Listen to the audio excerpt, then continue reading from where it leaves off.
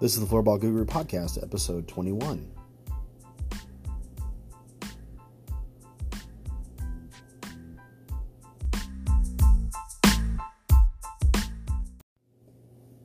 Welcome back to the Floorball Guru Podcast. So today we're going to talk about kind of developing your process.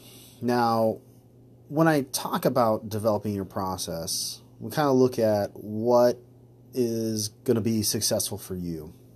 So you kind of have to look at kind of where you're at, because everyone's a little bit different. Everyone has kind of different needs, availability of resources, and things like that. So it kind of has to figure out where you're at and then go from there.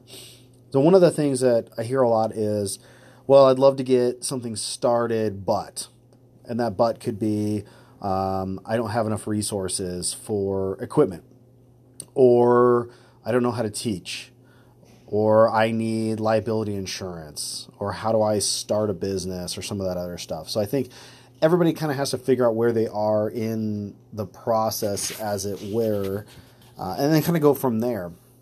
Now, my steps as I developed floorball specifically came from years of coaching, years of developing my teaching style, and going through just the process of working with kids at an introductory level. And I did that through different jobs that I had. I had a background in some of this. I'm not a teacher by trade, if you will. So working in that fashion took time.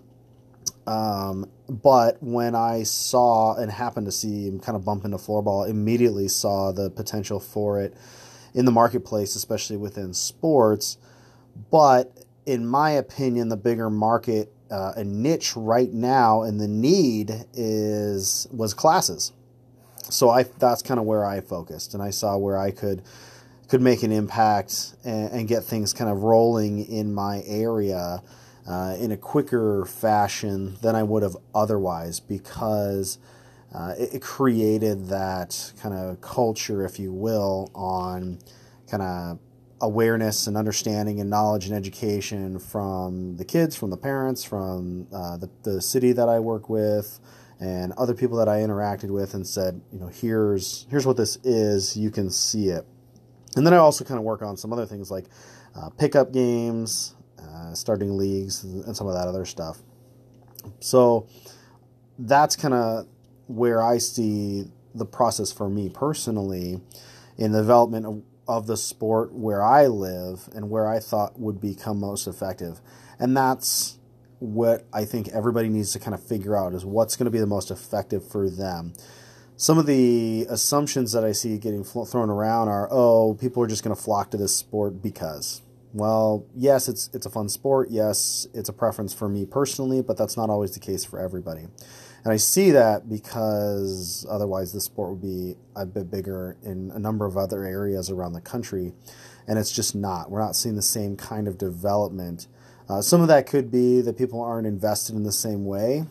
So, for instance, if it's a hockey program and they're seeing floorball as maybe just this kind of pseudo-training off-ice thing that's kind of fun to do, but they're not invested in getting classes going, getting people playing floorball. They want people playing hockey and so on and so forth. So there's kind of a mix of the two. Or if they're like, hey, this off-ice dry land training thing looks great on camera, gets people moving, but in reality, it's not a key focus. So there's a couple different reasons why people wouldn't get into it or aren't getting into it in the same fashion. But if you're looking at trying to get into this sport in particular, obviously there's 3 different ways to kind of focus on that. It's classes, leagues, and tournaments. And I think some people, depending on what their focus is, are jumping ahead of the game, but are able to because they have they have that background or that structure to be able to do that. Some areas focus on adult leagues, and they can do this through different means, and some of them have been really creative in creating those partnerships with like singles groups and kind of connecting it there, or adult groups that get together and do all sorts of different sports and activities and kind of linking it into that. And floorball is just one of those activities. Or if you're in an area where you just happen to have a number of international players from specifically into Europe that are all coming together and want to just play. And if you have that community, it works out really well and continues to grow and thrive. And there are a couple different instances of that throughout California, throughout Virginia, and some other areas around the country where those kind of things are happening.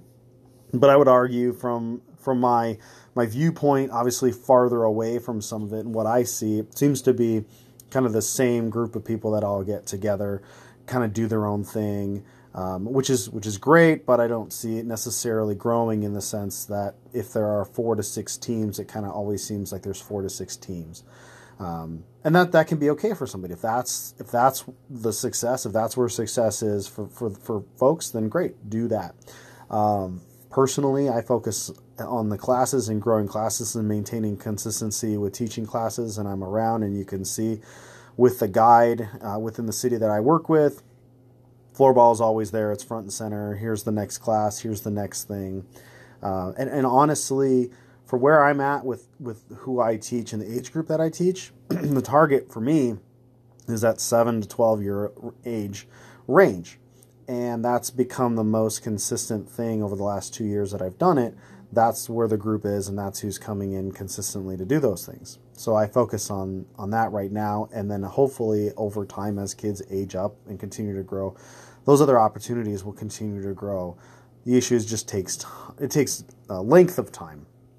However, the actual commitment that I have to make to the sport in the moment is overall pretty minimal, because breaking it down into age groups is about 2 hours of work, and then can throw on pickup games after that. So that can extend it, but that's more just having fun and doing different things, lower key at that point. So it's a minimal impact, but I'm able to kind of generate some revenue for the club or the organization, and kind of help push things forward to cover expenses like liability insurance. Now, for most with basic liability insurance, the cost for the year is going to be at minimum of $500, but that can be covered pretty quickly. Now, if you think about, I want to do a league on top of classes, and you're going to do charging, even if you're doing a percentage split with somebody, $500, you break that down at 20 kids for $30 is definitely doable. The numbers are there. The math is there. Because I think some folks are focusing on a league, or they're trying to set up leagues and a cost or price point for different reasons. But now it could be their main source of income, so I kind of understand that. But I think the key at this point in time is we need to get people going. And I think we need to make sure that cost, that price point is low enough that it piques an interest, and it keeps them interested in what's happening, to try to maybe steal from other sports to say, hey, come play this lower cost sport and set it up. And then as the sport grows and as things evolve and more things kind of come into the mix, like having to pay for staff and having to pay for referees and having to pay this and that and kind of build it out. But it's kind of exponential, that as the players grow, the costs and the number of people in the league kind of expand accordingly, and then you can kind of take it from there. And then once you've got that set up, then you can start looking at tournaments, because you got to have somebody or a group of people that are going to want to come, whether it's internationally or throughout the U.S. or even locally. You're going to have a volume of people that are able to come to tournaments in order to host tournaments and make them successful and fun, so that it becomes an annual thing that people want to continue to come back to. So in the end, it's all about creating that value in different levels, and in order to kind of push the needle forward and push things to the next step, and then continue to grow and grow and grow. But it's a process, and it takes a lot of time. And some folks are better at waiting for that time than others, or some maybe get really gung-ho about getting into the sport and want to see all this stuff happen and see the grandeur and all that other stuff.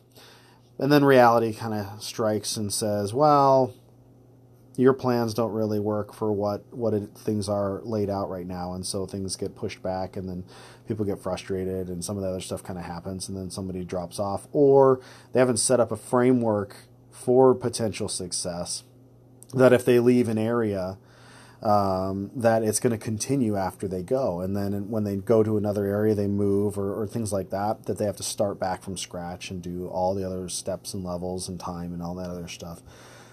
So it's a big process, and it's not an easy one, and it's a challenge. It's one that I face constantly, and trying to figure out how do I set things up so that it's not me as the main one, but that I find and train and develop others and get them involved into the world and draw them in, and then get them actually kind of pushing things forward, so then I can step back and maybe focus on another area or start the next thing and keep the ball rolling.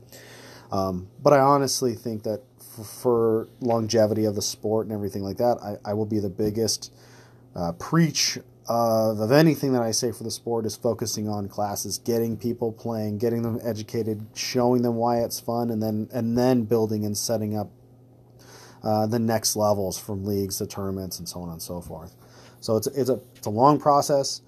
I think it's a fun process overall. I wish I could play personally more than I do, but I think making the sacrifice and focusing on the educational component is a really key to the longevity of the sport, and continue to grow and get more people involved in it and take it from there. So if you're interested in learning more about floorball, check out my website, www.floorballguru.com.